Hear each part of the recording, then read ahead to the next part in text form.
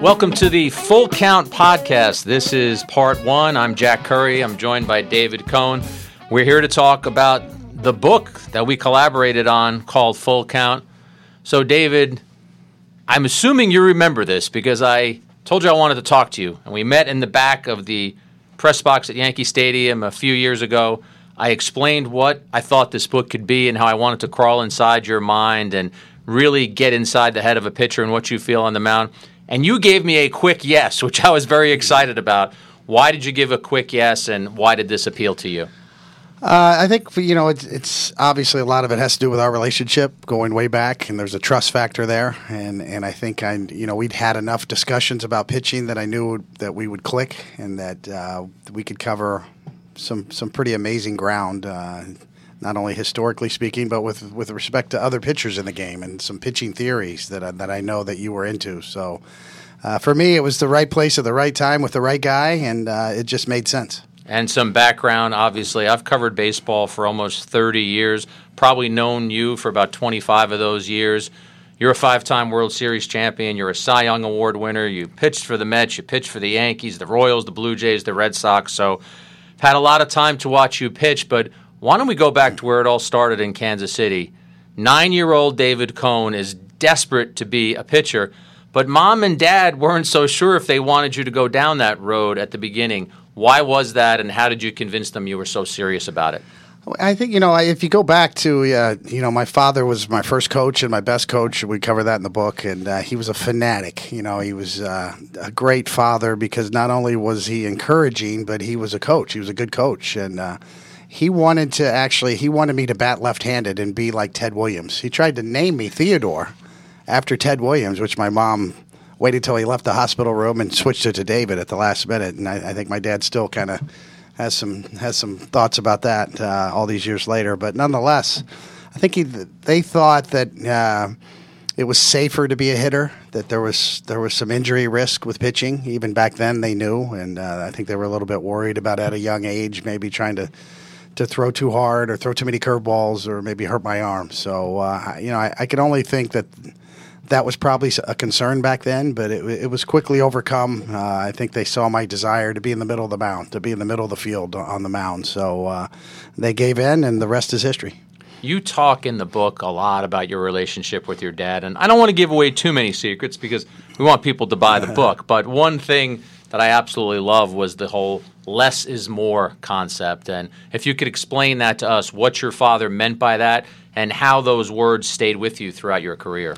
Yeah, I think he knew that at a young age, and really any pitcher that's going to go out there and pitch in a competition is going to try to throw the ball as hard as he can, or she, for that matter. And, sometimes when you're trying to generate velocity, if you're trying to throw the baseball as hard as you can, you create tension in your arm. You tend to squeeze it. The grip becomes a little too tight, and you tend to maybe lose control, and sacrifice that for trying to throw as hard as you can. And I think he was trying to impart on me that finesse is important, that being able to throw strikes, to back off just a little bit and really, garner your control. Throw the ball where you're trying to throw it, and then maybe add from that point on. But the art of less is more, back off a little bit, develop some finesse, develop your control first, and prove that you can throw strikes before you air it out, before you try to go maximum effort. We're going to dig into your Yankee career in a subsequent episode, but while we're talking about your dad, you come back from aneurysm surgery in 1996 and throw 7 innings of no-hit baseball against the Oakland A's. One of the sidebars of that game is that who's sitting right in the stands that you connected with after every inning was your father. And you've talked about how that rarely happened because you don't always know where the family is sitting during a game or they might be a little higher up. How secure a feeling was that for you in 96 when you came back, all that pressure, not knowing how your arm was, and, oh, by the way, there's Dad. Yeah, people talk about, me throwing the perfect game is probably the most emotional game, and, I don't want to diminish that feeling of a perfect game, but without a doubt, that game in Oakland was by far the most emotional game. Coming back from an aneurysm, I didn't know if I'd ever pitch again. As you said, most of the time, if you've ever been invited to a game by a ball player, the family section is kind of away a little bit, maybe in the second deck or behind home plate somewhere, and it's kind of hard to find the family section, much less make eye contact with either a wife or, a family member. And that particular game in Oakland that day, the Oakland A's were great. They gave my dad a seat right in the first row, right above our dugout, in the middle of our dugout. So every time I walked to the dugout in between innings, I was walking right into my dad, and we could make eye contact almost every inning. So just to share that moment with him, my first pitching coach, the guy who taught me how to pitch, the guy who worked in the meat factory in the graveyard shift, the guy who, that I was the best day of my life, that I could call him and say, Dad, I made enough money. You can retire. You don't have to work the graveyard shift anymore. All of those emotions came pouring through in that particular game, and I think that's something we both really cherish. I was a reporter for the New York Times back then, and I interviewed your dad after the game. Joe Torre removes you after 7 no-hit innings. Your dad's quote after the game was basically, if they had left it up to David, they would have needed a tractor trailer to move him off that mound. So that was a moment where Torre had to get you out of that game. There was no way they could risk leaving you in that game. Well, I understood what Joe Torre's thinking was. At 85 pitches with 6 outs to go, it would have been a stretch to get those remaining 6 outs. And, under a pitch count, they were trying to keep me around 100 pitches or so that particular day. I had only made 2 rehab starts after missing 4 months, prior. So I understood it, but I was in shock the whole day. I just couldn't believe that not only was I pitching again and overcoming the aneurysm, but that this was going on. There was a no-hitter taking place, and it was just surreal. The whole moment was surreal for me. And when Torre was telling me he was taking me out of the game in the dugout, it almost didn't register. I was kind of in a daze, and a lot of athletes call it being in the zone. I think I was just in a daze, to tell you the truth, and I really didn't understand what was going on. And Joe just kind of made his point and told me what he was thinking, and then walked away. So I didn't have a chance to really argue with him, but I was just dazed at that point, and thankful that I was back and that I could still pitch, and then also kind of stunned that, what do you mean I can't go back out there and try to throw a no-hitter? Let's return to Kansas City. I love the stories you tell about basically where your slider was born. It was first born in wiffle ball games with your brothers in the backyard. Can you enlighten us a little bit about how you learned the art of a slider by throwing a wiffle ball? Well, it's really true. I mean, the wiffle ball is so much easier to make move, and anybody who's played wiffle ball knows this. And we used to sort of doctor the wiffle ball, too. A normal wiffle ball has holes in it, and if you hold the holes on either side of where you're trying to throw it of your grip, then the ball moves in the opposite direction. So we'd actually take masking tape and tape up the wiffle ball a little bit so that we could manufacture movement even easier. And that's kind of where it started. I learned how to tape up a wiffle ball. I learned how to put my fingers on it, how to twist my wrist, how to make the ball move. And it was much less taxing on your arm, obviously, because a wiffle ball is much lighter. But just to see the movement that you can impart on a wiffle ball kind of made me fall in love with how to make a ball move. I remember you telling me that your brother Chris would kind of bail out, and you're saying this is a plastic baseball. Imagine if you're throwing a real baseball at a hitter and you get some of that same movement. He's going to have that same idea. I've got to get out of the way of this. Absolutely. And really, I carried that all the way up through as far as, nowadays they call it a front door breaking ball, but start it right at the hitter. If you're a right-handed pitcher against a right-handed batter, if you could still start the baseball right at him, right at the hitter, and then break it over the inside corner, it's still a very effective pitch, and it still works to this day. I see it working a lot, and a lot of pitching coaches throughout my professional career kind of frowned on that. They thought, well, that's a dangerous pitch. It can be a home run pitch. If hitters start looking for it, then they can step in the bucket a little bit and maybe launch it and pull it and hit it out. And I never believed that. I always thought if you can get a hitter to flinch just a little bit, that it's to your advantage. And, I used that really my whole career. Couple of names that you had for your backyard wiffle ball field are just terrific, and they were? Well, of course, it was the 1975 World Series was when I was 12 years old, so Louis Tiant and the famous Carlton Fisk home run, and the body language that he showed, to keep the ball fair. That was right in my wheelhouse. And the minute those games were over or the next day, it was Conway Park after Fenway Park, and I was Louis Tiant, and that's a 12-year-old with an imagination. And, I tried to pitch just like Louis Tiant. All the mannerisms, the way he changed arm angles. He threw sidearm sliders, and that was just something that I just thought was the coolest thing that I'd ever seen, and I tried to be just like him. And you had a Juan Marichal fixation as well, so there were times it was Candlestick Park. Yes, Candlestick Park, and my dad kind of turned me on to Juan Marichal. He was enamored with the style, the big high leg kick. He had a funky style and really could put spin on the baseball, make it move, a dancing slider. So he was another one that you could just watch pitch, and the style and the charisma of these guys just really made an impression on a 12-year-old at that time. So yeah, Candlestick Park was something. Sometimes at night it would be more Candlestick Park because my dad put a floodlight on the back of our house so we could play night games, and that was a big day. You never played high school baseball because your high school didn't have a team. You played in the Ban Johnson Summer League. I always find it somewhat amusing that a guy like Paul O'Neill will say to you, Coney, you didn't play high school baseball, yet it didn't prevent you from being drafted in the third round by the Royals. Did you ever think that not playing high school baseball would hold you back, or you thought you would get enough by playing summer ball? Well, it held me back in terms of exposure. I probably would have had, a few more scholarship offers, maybe a little more leverage going into the draft, and maybe a little more knowledge about where you fit in. When I was drafted, it was almost, a bit of a surprise that I went that high. 74th pick of the nation, third round overall. Didn't really know what to expect. I played in a summer league, the Ban Johnson Summer League in Kansas City area. That was a college league, 21 and under. So when I was 15, I was playing against college kids. So just holding my own under the radar really helped me, playing against older competition. So with the benefit of hindsight, I think it probably helped me. I had less mileage on my arm. The competition that I did get was against older competition, and it really was challenging. So in some respects, I can make the argument that not playing high school baseball really helped me. If you're enjoying our podcast, please let us know by leaving a review on iTunes. We're very interested in hearing your feedback, so don't forget to do that. And David, we're doing something special during each episode of this podcast. We're going to ask a trivia question. And if you get the trivia question right and you are first, you can win an autographed copy of Full Count. Here's the deal, though. You need to send your answer on Twitter to @YesNetwork, and you need to include the hashtag #FullCountPodcast. I am giving you a layup for this first question. Name one of the chosen names that David Cone had for his backyard wiffle ball field. He says it on the Yes Network telecast all the time. We just had it in this episode a couple of minutes ago, so that's a layup.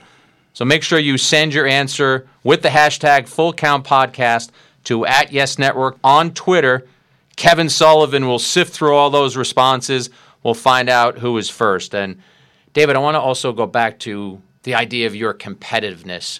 You talked about growing up as the youngest of four siblings and how that really guided you because you were trying to keep up with your older siblings.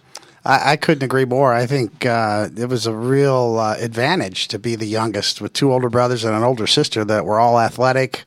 There was a 7-year spread between eldest and youngest.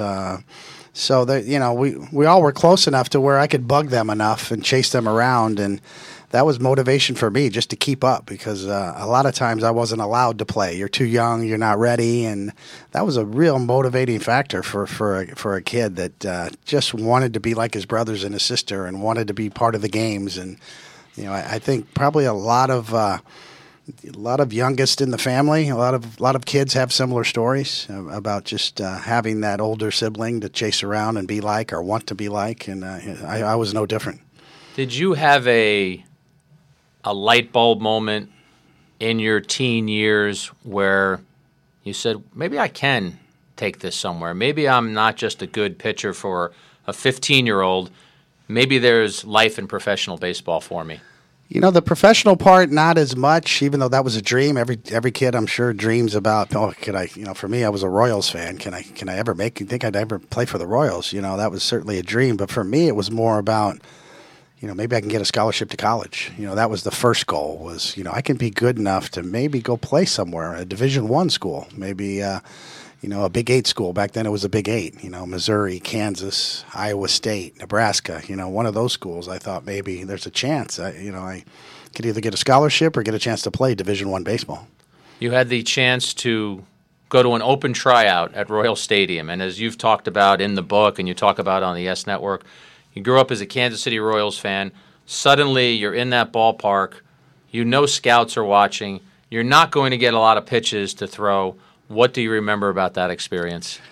Yeah, I remember, having about 10 throws and throwing them as hard as I could and asking if I could throw some sliders. And they said, okay, go ahead and throw in a couple sliders. And, not really knowing how well you did, because if you've ever been to a tryout camp, it's an assembly line. You just get your chance and there's 50 other kids in line waiting for their chance, and positions, whether you're a position player or a pitcher, you're separated on the field. And it really is just kind of a factory type situation where you don't really get any feedback. You don't know how well you did, and you just kind of get through it and show what you can show in a very limited amount of time. So it's a very difficult thing to go through those tryout camps and make an impression.